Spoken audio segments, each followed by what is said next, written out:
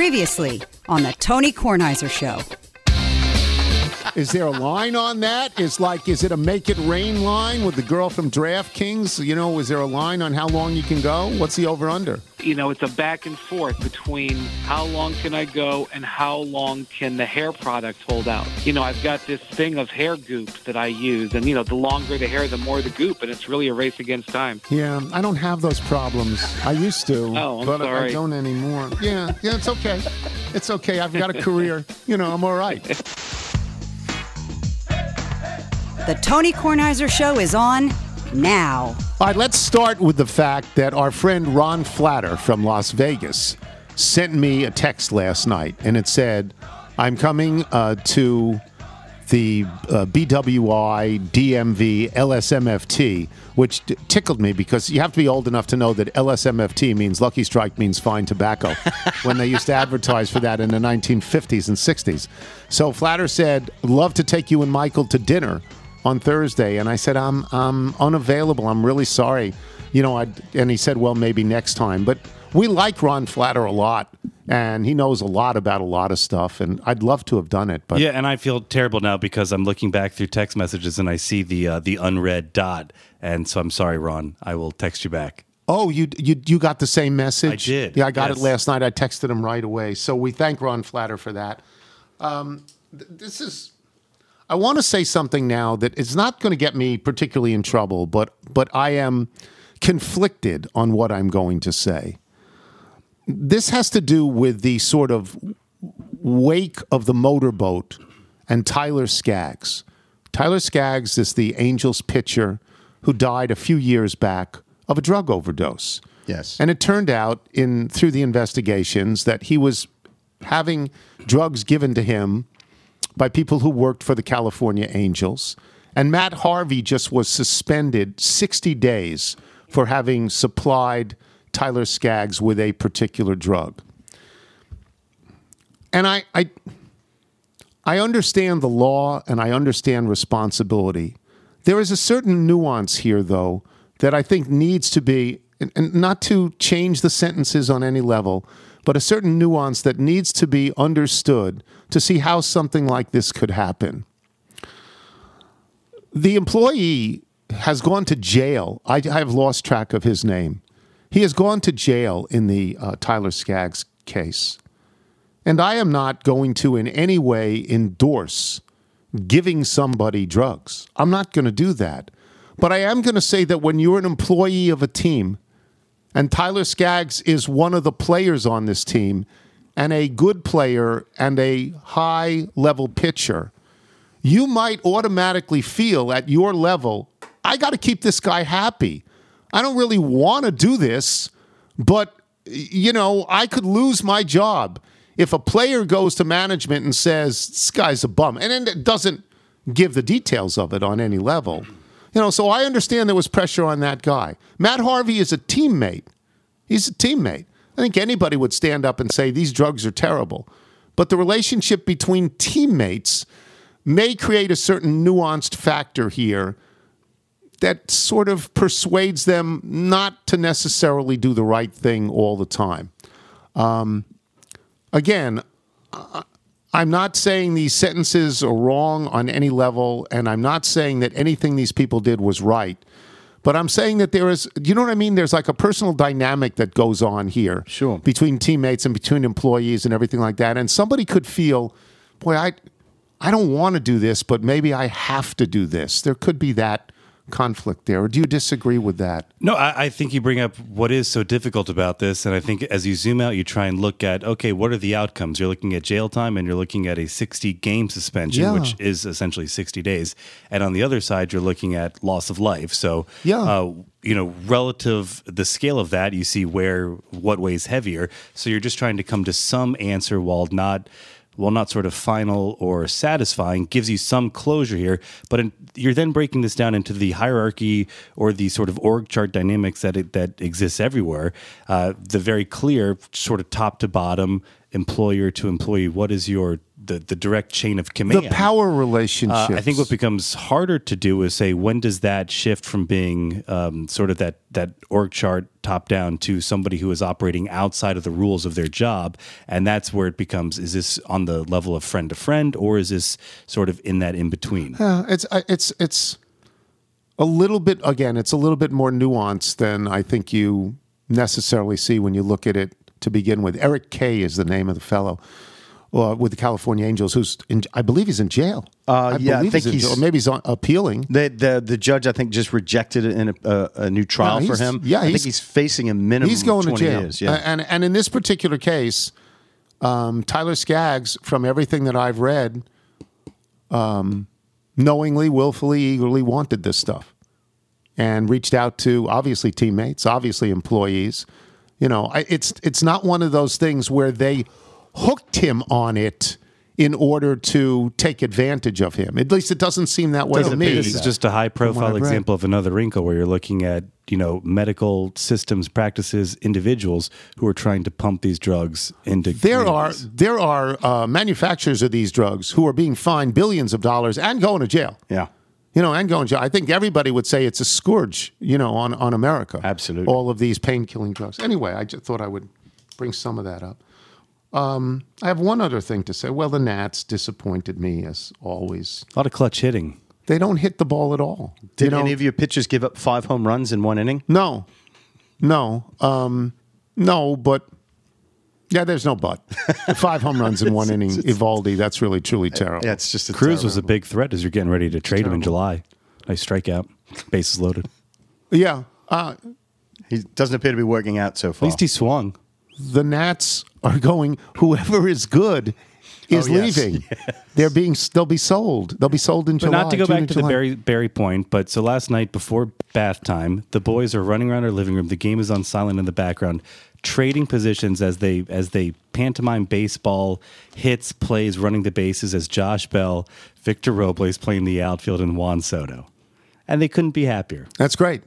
That's good for them. Victor Robles actually hit the ball well last night. He hit the ball well. There's one other thing I wanted to get to.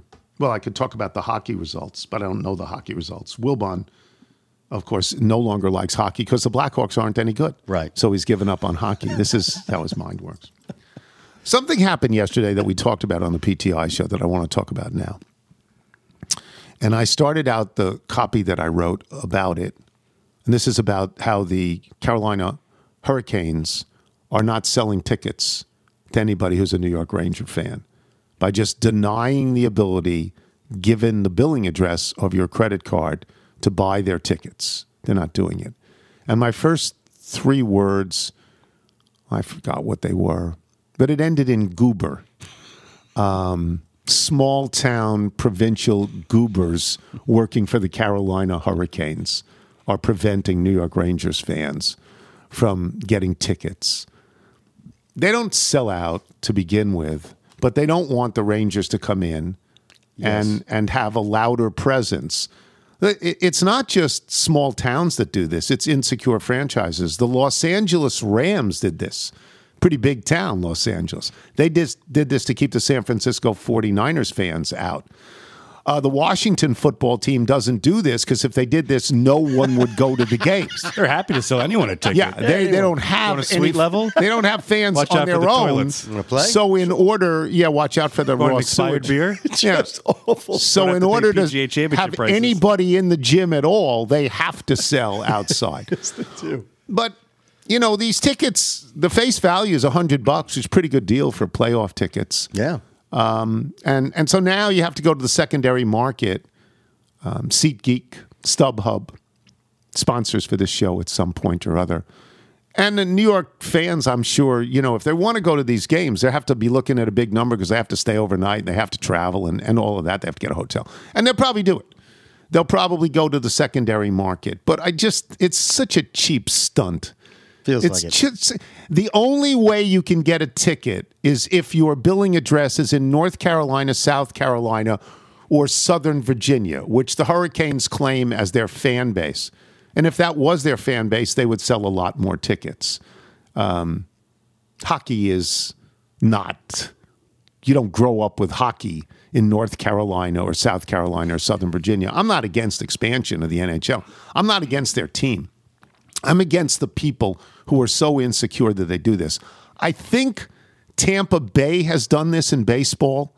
I think they've done this in baseball. They don't sell out on their own, and they prevented other people from buying tickets. It makes small. It makes you look small, but Small. I like the idea. I think it's very fitting for hockey, though a true hockey place would say we don't have to do that because we give it all to season ticket holders and we're not selling it. The bigger issue is why would people in this zip code or this whatever the square box is, why would they then feel it's okay to turn a profit by selling it on SeatGeek because you are going to get those fans? Yeah, you get tons of them. I don't think you can legally prevent that. Yeah, I think you create a great opportunity for secondary marketeers. Yes. I think you do. I'm just thinking I had a coworker up in New Jersey at the boarding school, and they moved down to Carolina. But imagine if you still had family or you get that connection to that tri-state area, being like, no, we are true Hurricane fans. We happen to have that out-of-state card now, where we have those if it's a family member who's coming in. I'm rooting for the Rangers now. I wasn't rooting for the Rangers before. I didn't care before, but I'm rooting for the Rangers now, and I'm rooting for Igor Shesterkin to shut them out 4 in a row. I'm rooting for that because this is a small-minded, cheap stunt by a bunch of goobers. I did. I hope they just pan out and show a 60% filled arena. My Still copy was altered. I wasn't allowed to use the word bumpkin. That was apparently considered a slur. Over the line? Over the line, bumpkin. I didn't realize that. But, Well, it makes you think of the brilliant marketing move that Susan O'Malley would do. When the Wizards, I guess, sell the other team. Yeah. Hey, would you like to see Kobe Bryant play? Sell the other team. Yeah. Yeah. If your team is good enough, it doesn't matter. You don't have to do that. It just doesn't matter. Yeah. All right, we'll take a break. Andy Beyer. Yes. Right, when we return, we'll talk about the Preakness. I'm Tony Kornheiser. Being around sports media and a fan of, my NC State Wolfpack for a lifetime has taught me that sometimes it's exploring the sliding doors moments and what if scenarios in sports that can be the best part of the fan experience. What if the Seahawks let Marshawn run to the 1 yard line with the Super Bowl on the line? Or could a coin flip have landed Magic in Chicago, Michael in LA, and made Charles Barkley the first black president? Enter Wondery's newest sports show, Alternate Routes, a weekly leap into the sports multiverse with former SportsCenter anchors Trey Wingo and Kevin Frazier. Each week on the podcast, Trey and Kevin will pry open the sliding doors of a different what-if moment from the world of sports. In these alternate sports realities, dynasties will fall, legacies will change forever, new GOATs will emerge. Follow Alternate Routes on the Wondery app or wherever you get your podcasts. You can listen to Alternate Routes early and ad-free right now by joining Wondery Plus. You're listening to the Tony Kornheiser Show. I'll just read this. Your friend Paulie Coconut's here. I've been filling in on bass with a duo called Mission Road out of Harpers Ferry, West Virginia. I've enclosed 2 original songs that we played, both written by the band's keyboard player, Elliot Simon, and sung by the lovely and talented Christina Alexander. The first song, Keep On Doing, was recorded live at Prohibition Hub in Hagerstown, Maryland on April 30. I played bass on that track. We love Paulie Coconut. Yes, we do. It's called Keep On Doing. There'll be another song later, and it plays in the great Andy Beyer. And we're going to talk about the Preakness, but you cannot talk about the Preakness without talking about the Kentucky Derby and the notion that the Kentucky Derby champion, Rich Strike, is not running. He's not running in the Preakness. Andy, are you surprised by this? Do you have an explanation by this? Are you charmed by this? I'm not surprised because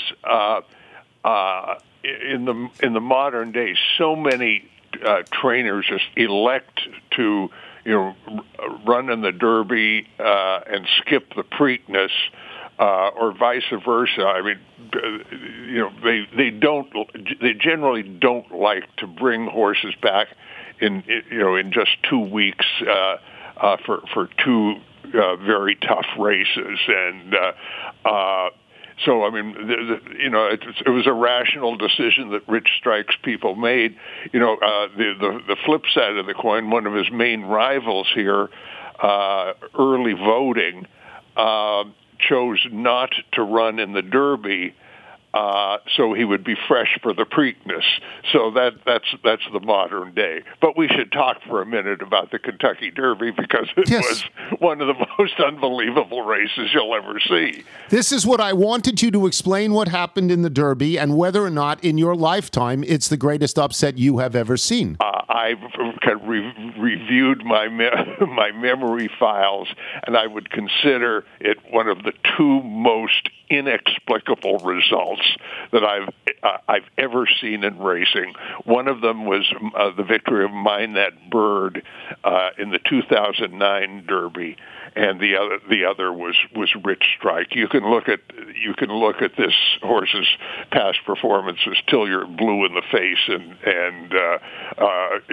not see a glimmer of logic behind him. I even made a little bet that he'd finished 20th in the field of 20.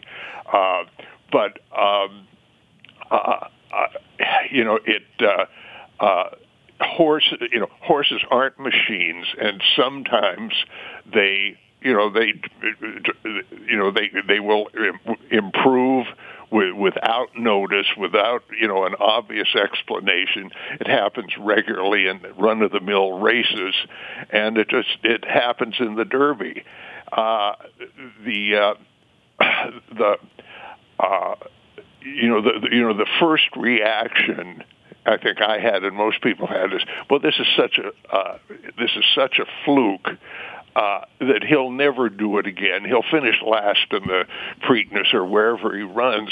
But then I thought back to the other impossible long shot, Mind That Bird, who won the Derby amazingly, came back in the Preakness and ran a tremendous race, big speed figure, narrowly lost a photo finish to a champion.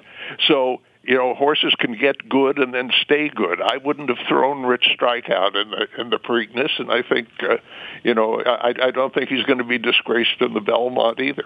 See, this is interesting. I have written down questions. My next question was to ask you, will he ever win another race? And then it was going to say, why even run him in the Belmont and devalue him? Why not say, that's it, you're done right now? No, I would say devaluation is not an issue. Let's say everybody is so disbelieving. I mean, breeders are not lining up, to syndicate Rich Strike for stud duty. I mean, he's got to, if he comes back and wins the Belmont, or even and runs creditably in it, that will enhance his reputation. But these people seem to like the sport. I'm sure they'll run him all season as long as he stays healthy.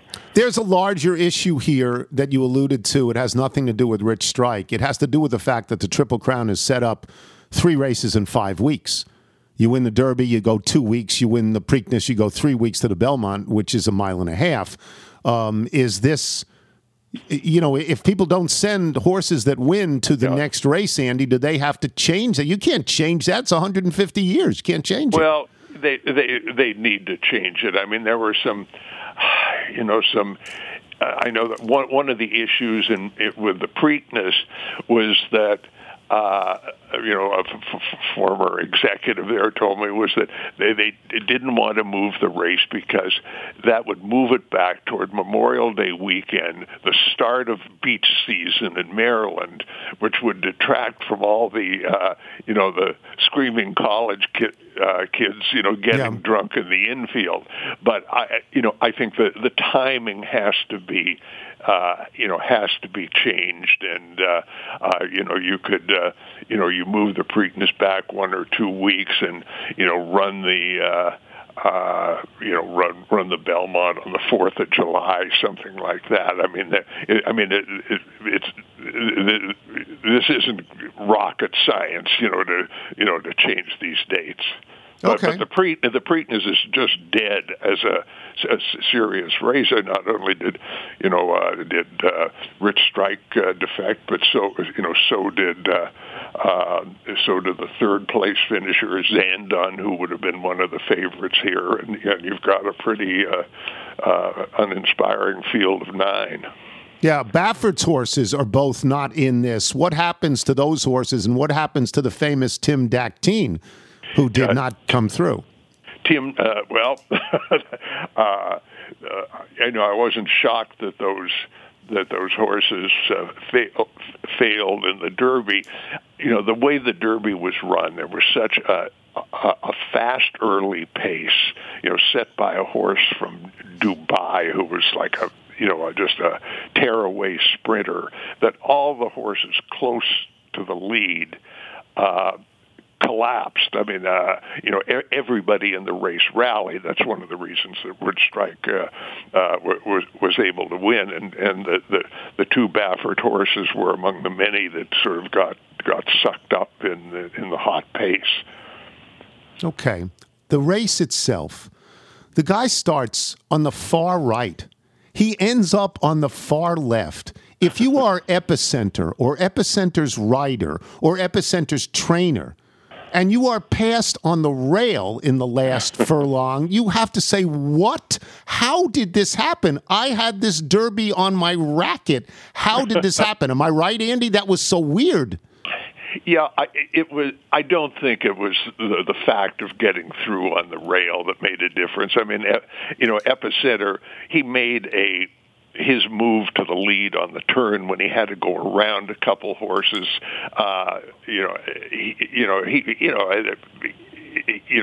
He ran kind of a normal race, and there was no indication that that being on the rail was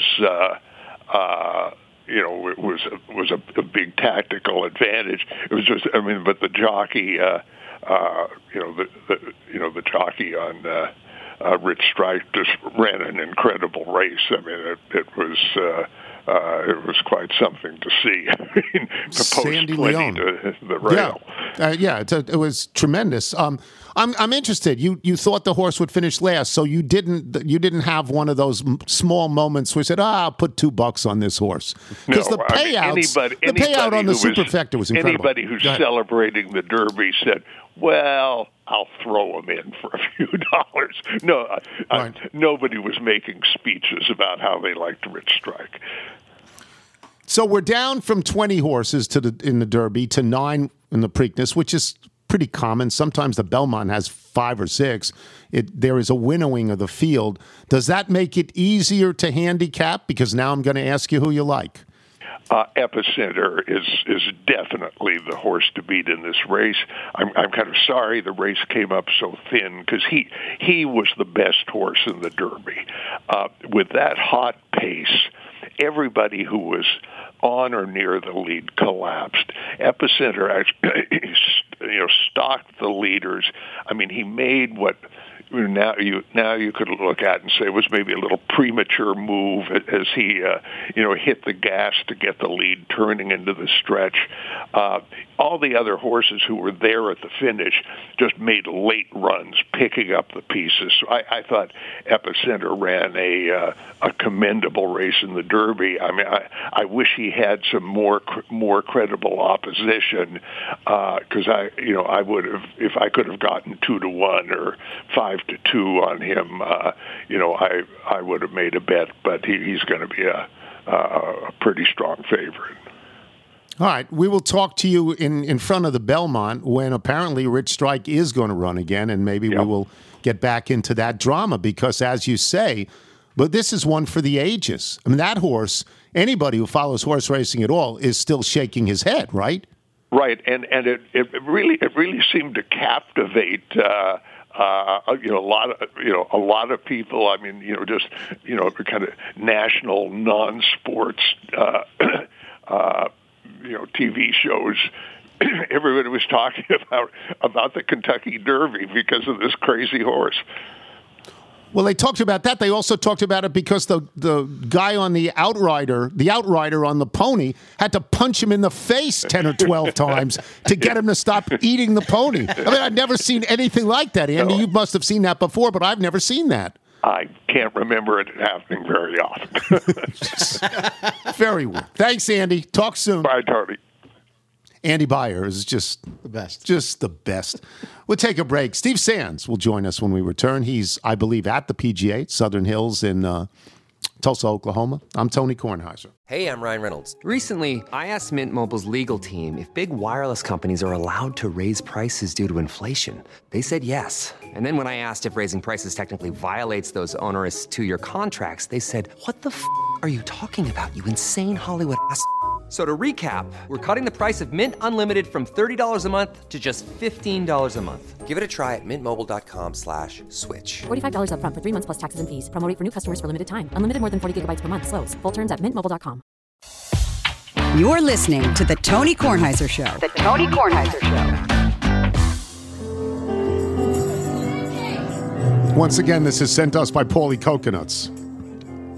This is a song called I Used to Drink Whiskey by, what's the name of the band that he's with? Mission Road. Mission Road, that's right. He writes, the second song, I Used to Drink Whiskey, was recorded live at, and get this name, Mountaineer Meat Smokers in Martinsburg, West Virginia on May 7th. I wonder what they serve. Mountaineer Meat Smokers. Robert Murphy is featured on the lap steel guitar. We're so grateful to Paulie Coconuts. Michael, if people like Paulie Coconuts want to send us their original music or music they're affiliated with their friends, how do they do it? Send us your music by emailing it to jingles@tonykornheisershow.com and maybe throw in a smoked turkey leg. Yeah, that would be good. We'd like to have that. Yes. So Steve Sands joins us now. And before we get to Sands, I'm going to read this. It says, while with other littles sharing where they went to high school and the recent talk of Bruce Springsteen, I must share this connective tissue with you in the podcast. I went to Woodward High School in Rockville, Maryland. I'm a classmate and friend of two wonderful friends of the show. First on the list is Gary Braun. Gary was always one of the great guys in the school, although I can attest to his challenge with basic math. Second was our very own real-life Bruce Springsteen, Steve Sands. Steve was our white T-shirt and blue jeans Jeep driving friend in high school. What many may not know is that Steve was likely the best place kicker in the school's history, and he was money from 45 yards out.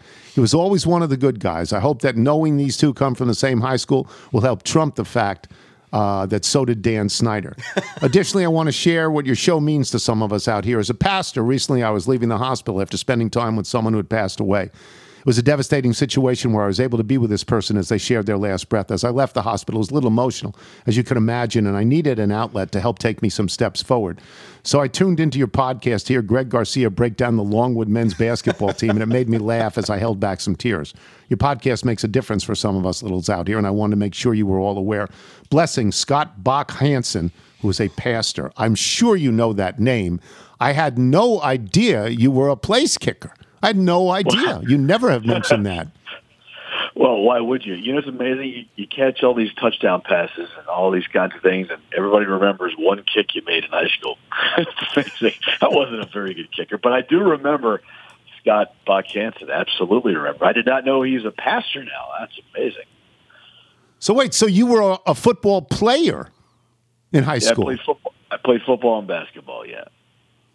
So and our senior year in high school, if you really want to know this, if you really care. I do. Our senior year in high school, Woodward closed the year I graduated. So in 87 was the last year. WJ, Walter Johnson, was the biggest rivalry. It was like maybe a homecoming game, whatever it was, biggest rivalry. Comes down to the end. I played soccer when I was a kid before, going to high school. And the coach always wanted me to kick field goals because, nobody else could kick field goals. I played soccer before I played football. And I made a kick against WJ to win the game. Now, it takes a lot to get the ball down the field. It takes a lot. It takes a guy who snaps the ball, holds the ball. Steve Meade was the holder, and we made the kick. It's a team effort, not an individual pursuit. So I appreciate Scott Bach Hansen saying that I was a good kicker, but I really wasn't that good.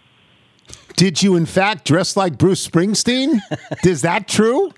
Well, I wore a lot of T-shirts and jeans, just like anybody else. I was I still am, and Liz and I share this together, and you know this. I'm a massive Springsteen fan, always have been. And back then, Bruce was, like sports and music. Bruce was my music. Sports was my world. And Springsteen was my music. And I don't know if I dressed like him or not, but I did wear a lot of T-shirts. I did not have any like goop in my hair and like Brian Windhurst was talking about yesterday or anything, slick back hair. And, I didn't look like Springsteen. I don't know. But I did wear a lot of T-shirts, yeah. This is wonderful when we find stuff out about people like this after years and years and years. It makes me so happy. Well, what's funny is when I was back for the Wells Fargo Championship, I was talking to a couple of high school buddies of mine, and we were joking about the exact same thing. I guess they're rebuilding Woodward High School now. It's a hole in the ground now, right off Old Georgetown Road. They're rebuilding a beautiful new high school now. And a buddy of mine was like, this field goal, that field goal. I'm like, it's amazing. You catch touchdown passes and run routes, and you're a cornerback, and you return punts and kicks. All they remember you 35 years later is that you made one kick your senior year, and it was like you didn't play anything else. Play basketball too. Nobody cares. It's only about that one kick, which makes me laugh. It's nice. Yeah, if you want, anytime you can segue into glory days. If you want, you can do that. It's just you can do that if you want. All right, with the baseball mitt in my back pocket. Yeah. All right. Let's get to the subject at hand, which is the PGA, and let's get to the question at hand, which is Phil Mickelson. Right. What do you hear? What do you hear about him? When, if at all, do you think he'll play again? Gosh, I don't know. I thought for sure that this would be the best avenue for him to get back into the fray. It's the most protected you can be is at a major championship in this sport. There's a little bit less access at a major championship. I thought he would sit on the podium or stand behind a microphone, take sunglasses and hat off, and just take questions, get it over with, and go play the first round, talk to the media one more time about it, and then that's pretty much it. Whether he makes the cut or not on Friday, Phil Mickelson's back, and here we go. And he didn't do that. And I thought for sure this would be the best place for him to come back, but he's not ready yet, Tony. It could be that Live Golf event on June 9th outside of London. If that is the first time he comes back into the world of golf publicly, that is going to cause a big ruckus because he probably will never play another PGA Tour event if that's the case. What do you think the odds are on that? I mean, Phil Mickelson is not stupid. He'll weigh all this out in his mind. What do you think the odds are that he actually will do that? Whew. I mean, at this point, Tony, I think he might. Wow. Unless he's just never going to play again, which I just can't imagine. He'll be 51. Let's see, 52. I just can't imagine that he would never play again. But with the PGA Tour, Tony, taking that hard line and not allowing its members, its players, to get a release to compete in that event beginning June 9th outside of London, if a PGA Tour member plays there, he is subject to suspension and maybe indefinitely. Or you can just leave the PGA Tour and go play in that, Live Golf Series, which Phil could opt to do as well. I just don't know. Honestly, I cannot think of what his on-ramp is now that he didn't play in this event where he's the defending champion here in Tulsa. I don't know. I don't know where he's going to come back. So the book is out. The Shipnuck book is out. Yeah. I don't know if anything more is in it. I saw him the other day on the Golf Channel on Live from the PGA. I don't know if there's any scandalous thing in it. But there is some talk that the gambler, Billy somebody or other, whose name I know you know, that he's writing a book and that he has scores to settle with Phil Mickelson. And then there was this thing the other day with Gary McCord that I read that was in the New York Post, that Gary McCord would bet Phil Mickelson during games about whether he would make a putt or not and throw money off the tower if Phil made the putt. To me, that's just part of the culture of golf. I mean, throwing a $20 bill out of a tower because a guy made a 12-footer does not strike me as something you go to jail for. It's just nothing. But what is your sense of what is yet to come? Well, Billy Walters is the guy. And Billy is a very famous sports gambler. in Las Vegas. Maybe the biggest sports gambler of his era out in Las Vegas.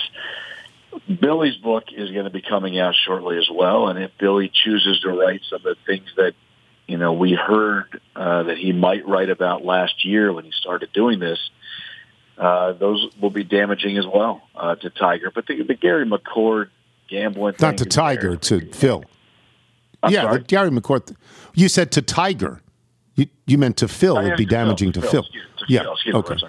The Gary McCord, gambling thing. Who cares about that? I'm with you on that. That's the golf gambling. Who cares? I think it's funny. Actually, I didn't know that. Having sat in that same seat in the booth or in a tower with Gary McCord, I find that fascinating. But the whole thing is just crazy, Tony. I know you don't love that word, iconic. He is an iconic golfer, top 10 player of all time, the oldest winner of a major championship. I heard you talking, I think it was yesterday's show, when you watched live from the night before, and Alan Shipnuck was on the set, and he conducted himself well, and Rich Lundner asked the right questions, and then Brandel Chambly and Brad Faxon came on. The whole thing, the whole segment was fantastic television. I just can't believe that this has taken place with Phil Mickelson. This isn't a random, professional golfer. This is, the second most popular player and best player of his generation, literally a top 10 player of all time, an absolute legend in the sport. And he's just like vaporized. It's like gone. People talked about it on Monday and Tuesday. I don't think anybody's going to talk about it today at Southern Hills. And then moving forward the next 4 days, he's the defending champion, and no one is ever going to see him or hear from him, and it's just sad. It's terrible. I'll just say this briefly about the gambling stuff. Everybody sort of knows that Michael Jordan likes to gamble. Michael Jordan, whenever he wants to get in a golf game and you want to say, well, how much are we playing for? Michael Jordan famously says, whatever makes you nervous. Michael Jordan can do that because Nike pays him and should pay him hundreds of millions of dollars a year because they don't sell a single shoe ever without Michael Jordan. So when you have these astronomical numbers being thrown around, you need to understand how much money certain people have. Phil Mickelson makes $50, $60, $80 million a year on endorsement. So if he gambles and loses $10 million a year, it's shocking to all of us, except it's not to him. Right, because he has that kind of money, and that's what he likes to do. Barkley talks about this all. Barkley loves to gamble. It's just... Listen, he probably makes somewhat, I don't know, from 2010 to 2014, but, there are recent numbers that have said Phil has made upwards of $50, $60 million a year. And let's see, in 2010, Tony, he won his third Masters, okay? So he was at the height of his popularity and earning potential. I'm not saying that losing $10 million a year for 4 consecutive years in gambling is a good thing. But when you make $60 million a year and you lose $10 million, that's 1/6, right, of your salary. If you make $100,000 a year and somebody goes out and loses, somewhere between $7,000 and $15,000 of that $100,000 in gambling, you probably wouldn't go bananas. You hear $10 million a year for 4 straight years, and you go bananas. So context does matter. I agree with you. Yeah. All right. Let me get off Phil for a second and get to Tiger. Wilbon, of course, expects Tiger to fail miserably in this, but Wilbon didn't even think Tiger would get out in the Masters. What are your expectations for Tiger? Wilbon also voted Devin Booker second in the MVP race, evidently. And 3 baskets at home. 3 baskets.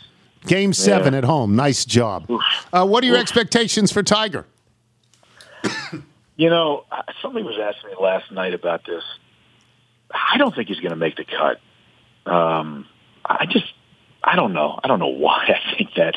It's a different cut to make than the Masters, Tony. There are not 89 players in the field. Best field in golf. It's the best field. 156 players are here. Take away the 20 because of the club pros. I'm not poo-pooing them, but they're not. They don't have a chance to win this thing. That's 136 players. It's a lot different than 89 players, which you played against at Augusta. It's a big golf course. It's going to be demanding. The wind is going to be way up on Friday, especially in the afternoon. Tiger's playing early Thursday, late Friday, which with the forecast doesn't look like the better side of the draw. It doesn't look like you want to be on the golf course in the afternoon late on Friday because of the weather. I don't know. I don't have high expectations for him. He has not played a lot of tournament golf, Tony, obviously. I know he played those 4 days at Augusta, and he's stronger now. His ball speed's up, and that's good. I just think that there's a rust factor when you're playing against the best players in the world on a golf course where you're not as familiar like you are at Augusta National. So I do not have high expectations for Tiger this week. If he were, if he doesn't make the cut, that's not progress. What would you consider progress for Tiger Woods at the end of this tournament? Progress would be making the cut and somewhat competing, saying like a top 20, that kind of thing. At Augusta, he played pretty well the first couple of days, Tony. Remember, he shot 71 that first day. Then on the weekend, he just ran out of gas physically and mentally. Putted terribly. That's a mental thing because he was so tired physically. He just lost his concentration mentally. Shot a pair of 78s, has never putted that poorly at a major, let alone Augusta, on Saturday and Sunday. Progress to me would make the cut like he did at Augusta and then play better on the weekend, not get tired. These are all things that you would expect to happen based upon where he's been and where he is now. But to not get tired, to be able to finish out 4 days and see your play on the rise as opposed to seeing it fade away, because let's face it, he wants to play it in Boston in a few weeks at Brookline for the U.S. Open, and then the real shot at winning a major this year would be at St. Andrews, which is in 2 months. And he needs to see some progress, and that would be progress if he played better on the weekend than he did at Augusta, and that the stamina was back. So we have talked about Tiger and Phil, who are unlikely to win this tournament. One not playing, one maybe doesn't make the cut. Of the more contemporary golfers, of the golfers who might win, I assume that the greatest amount of pressure in this might be on Scottie Scheffler, coming out of the Masters, hasn't really played since then. I guess he played last week. I assume the pressure would be on him. Is he the guy that people want to look at, or do we just think, no, it's on different players? Yeah, I think it's on different players. I don't think people are looking at him just yet, Tony. If he wins this week, look out. Now you're talking about a guy who's not just on a heater. You're talking about a guy who's literally, progressing to the point of pure greatness. People don't win back-to-back majors in this sport often. If he does that this week, then we'll be talking about him way more at the U.S. Open next month outside of Boston at Brookline. I think people who will succeed this week, based upon the way the golf course is set up, are people who have the best short games. Scotty happens to have a fabulous short game. I just don't see him winning back-to-back majors. I see other guys performing well here. I think John Rahm is perfectly suited for this golf course. Jordan Spieth has a chance, Tony, to become the 6th player in the history of the sport to win the career Grand Slam this week. He's won each of the other 3 one time. His last major win was at Birkdale, the Open Championship over in England, and that was in 2017. But his last 2 starts, Tony, he has a win at Hilton Head and a runner-up finish last week. Last week almost doesn't count because it was such a shootout. You normally would never see that at a major championship or an event which the golf course, was a little bit more difficult. But he still was a runner-up last week. His short game is ridiculously great. If the putter cooperates, he's hitting the ball beautifully. If the putter cooperates, Tony, Jordan Spieth has a great chance this week. And he's playing alongside Tiger and Rory McIlroy tomorrow morning at 9:11 Eastern Time. How about that for a grouping on the first day of the major championship? Spieth trying to win the career Grand Slam. McIlroy trying to get himself back into the fray of the best players in the world in a major championship. He hasn't won one in 8 years. And, of course, the circus that is Tiger. There's going to be a lot of energy on the ground here in Tulsa tomorrow morning. That's interesting because those guys can handle that. There are other golfers who would be unnerved by playing with Tiger, and those guys will be fine, right? They'll be fine with that. Totally agree. And Tiger has made it that way, Tony. We've talked about this before, me and you, on and off the air. Yeah. When Tiger was at his best, he pummeled Phil and Ernie and VJ and David Duval and Retief Goose and all those guys. And I mean, iced them on the golf course, never made them comfortable, never made them feel as if he even realized that anyone else was in the group. Nowadays, Tiger's much more congenial, much more emotional on the golf course, much more acknowledging of the people and the guys he's playing with because he's allowed himself to get much closer to today's players. He's kind of like the big brother to all these guys, especially the South Florida guys who live in that Jupiter area where he lives. Spieth will be very comfortable in that group. Might not play great, but he'll be very comfortable because Tiger will allow him to be comfortable. And McIlroy, the same thing. McIlroy was there, remember, when all the fans were coming down at East Lake on the 18th hole in that final round when Tiger won for the 80th time in his career on the PGA Tour, the Tour Championship. Rory played in that group with Tiger and said he learned a lot that day and also learned how to become more comfortable with Tiger in the same group that particular day. So Rory and Jordan will be perfectly fine on Thursday and Friday. They might not play great, but it won't be because they're uncomfortable. They'll be perfectly comfortable with Tiger on Thursday and Friday.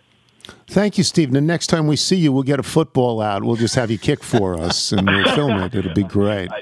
I don't think I could even get an extra point over the bar right now at my age 53, but you never know.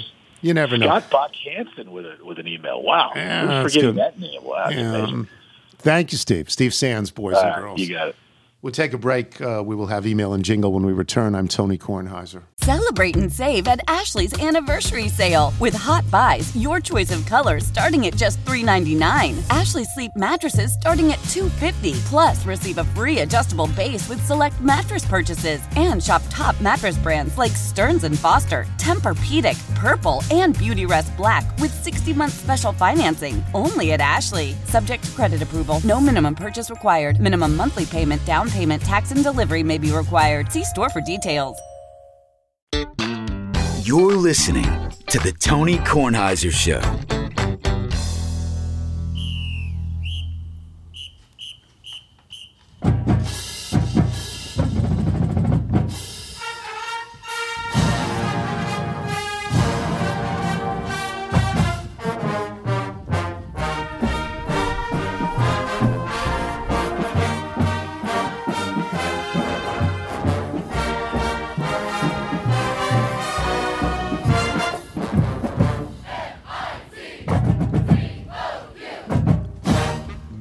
Makes me so happy. That's the actual Mizzou marching band. It just makes me so happy.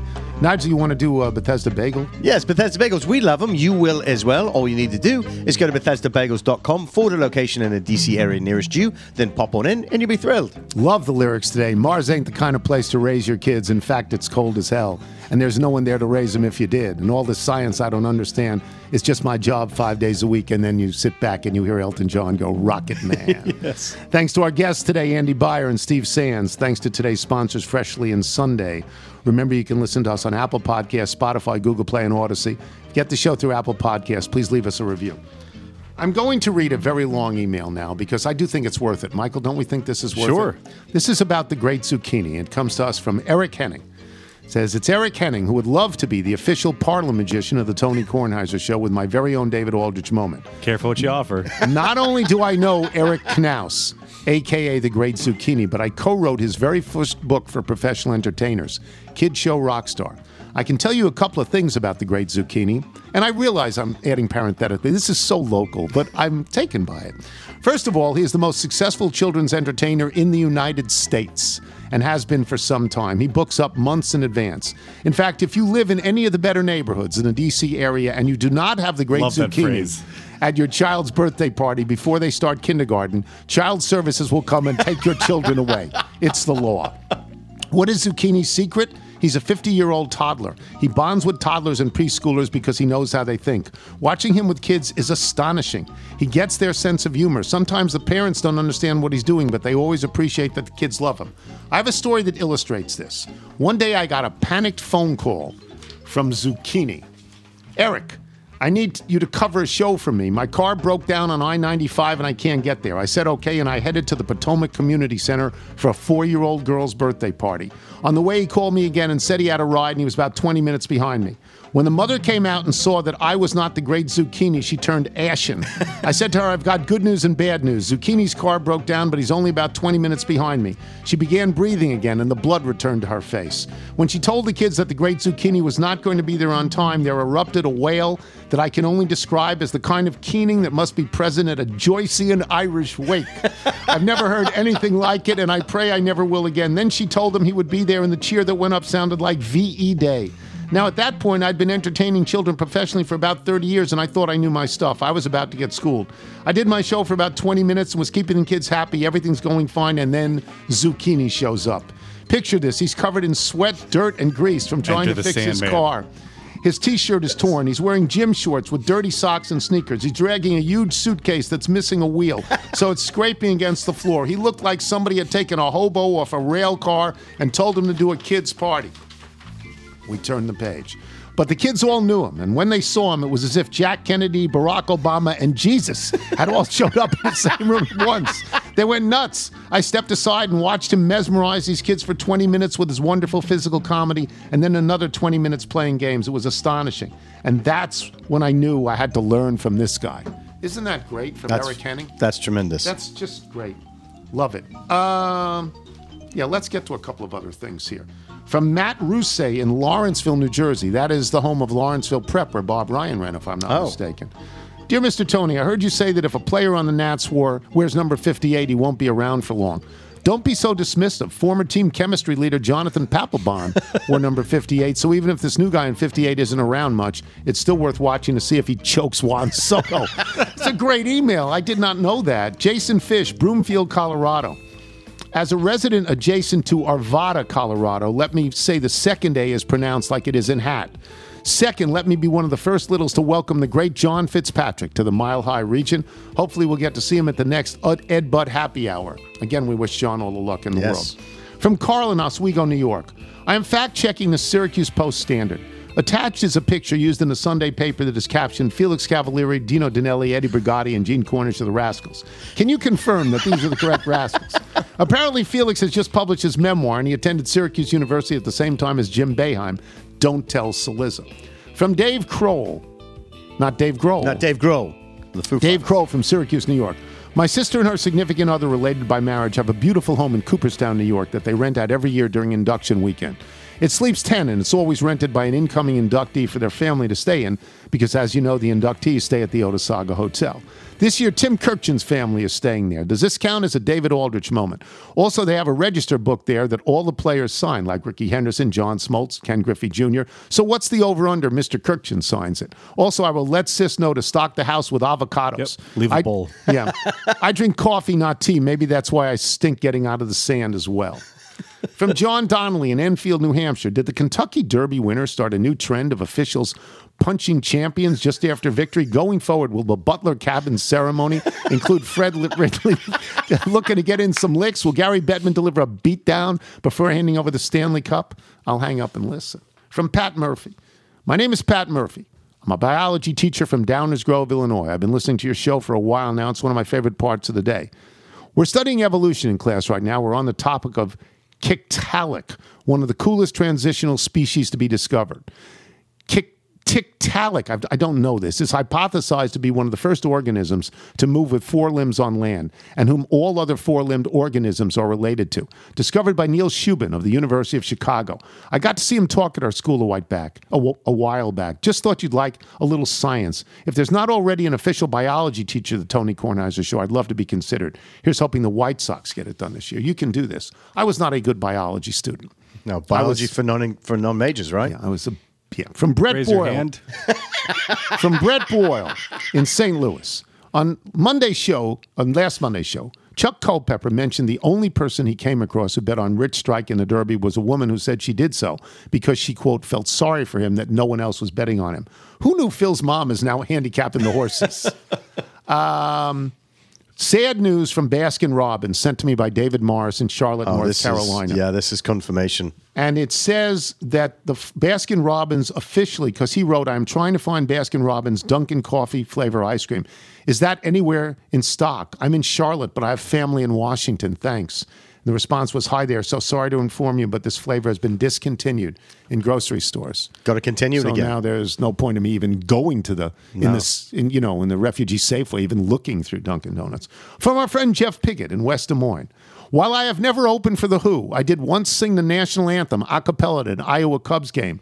Cubs pitching coach Jerry Royce, yes, that Jerry Royce said good job. From Mary Fay. Applying to be the official librarian of the Tony Kornheiser Show. I once saw Steve Martin and Goldie Hawn in a restaurant in Concord, Massachusetts. Never Revere. They were there filming the movie House Sitter. I freaked out and said something like, Steve Martin, I love you. I saw you in Austin, Texas in 1977. So embarrassing for me. And one more from Mitchell. This is Mitchell May from Erie, Pennsylvania. I'm going to go out on a limb and say that you don't remember me, as it's been 618 days since my last email in which I provided a detailed explanation of how to properly fold a slice of pizza. At the end of the instructions, I asked to be the official Division III tennis play of the show, to which you responded, sure. I figure you have been anxiously awaiting an update, and I'm here to provide one for you. My teammates and I were able to win the AMCC tournament for the first time since 2012 this year. I went undefeated with my partner at first doubles in conference, and also made the all-conference first team at first doubles and second singles, as well as earning MVP. With winning the AMCC, and I have no idea what that is, what conference that is, we get an automatic bid to the NCAA tournament. Our region is conveniently being played at Mary Washington in Fredericksburg, which is only about an hour from D.C. So if you have nothing to do on Friday at 2, come and watch us. What is the AMCC? Anyway, congratulations to Mitchell May from Erie, Pennsylvania. Allegheny Mountain Collegiate Conference. There you go. It's D3.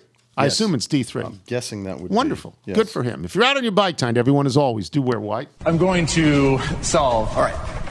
Cornhusker cabinet. No, dope. No.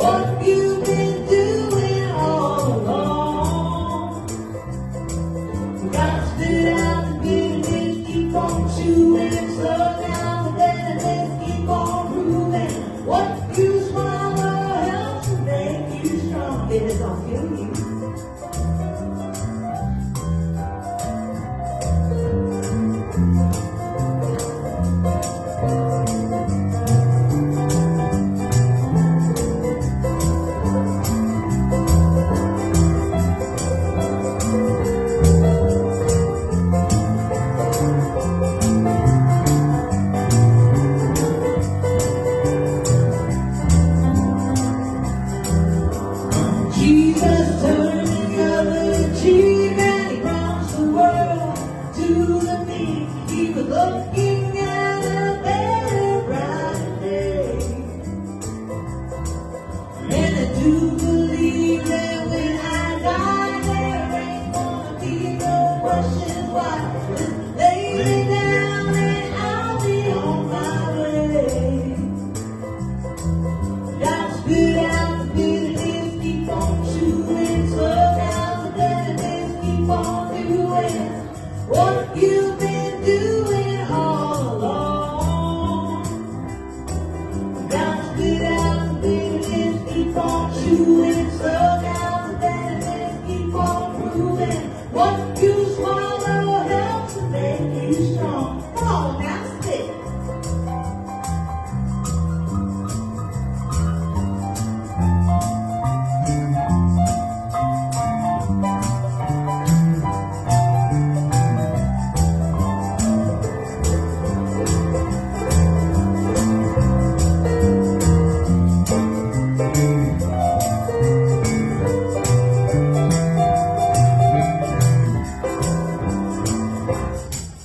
Gotta spit out the bitterness, keep on chewing, slow down the bitterness, keep on doing what you've been doing all along.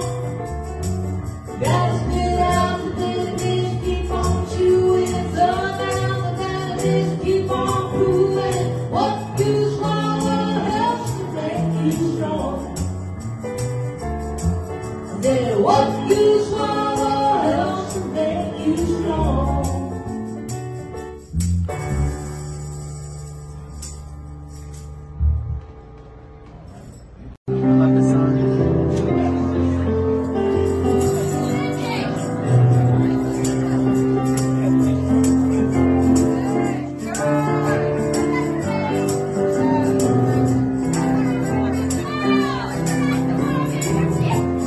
Send me a postcard,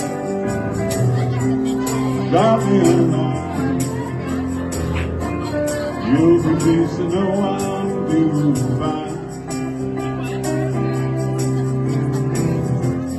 Nothing much happening, there ain't nothing new. Sure that it's all the same to you. And I used to drink whiskey, but now I watch TV. I need a change of scenery. One rocks the liver, the other rocks the brain. Know that it's all the same to me. And I had a lover, I loved him through and through, but he left me standing in the rain. And I had another, he loved me through and through, but one day I just couldn't go home again. And I used to drink whiskey, and now I watch TV. I need a change of scenery. One rocks the liver, the other rocks the brain. You know that it's all the same to me.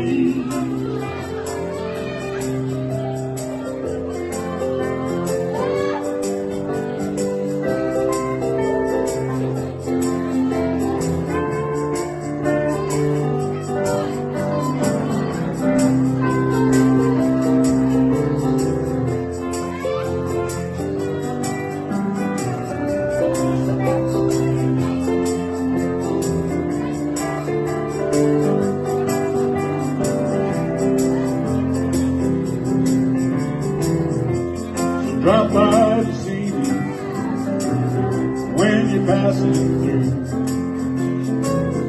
Old times are fun to remember them. break out a bottle in 1982. Talk about we tried and somehow lose. And I used to drink whiskey, but now I watch TV. I need a change of scenery. One rocks a liver, the other rocks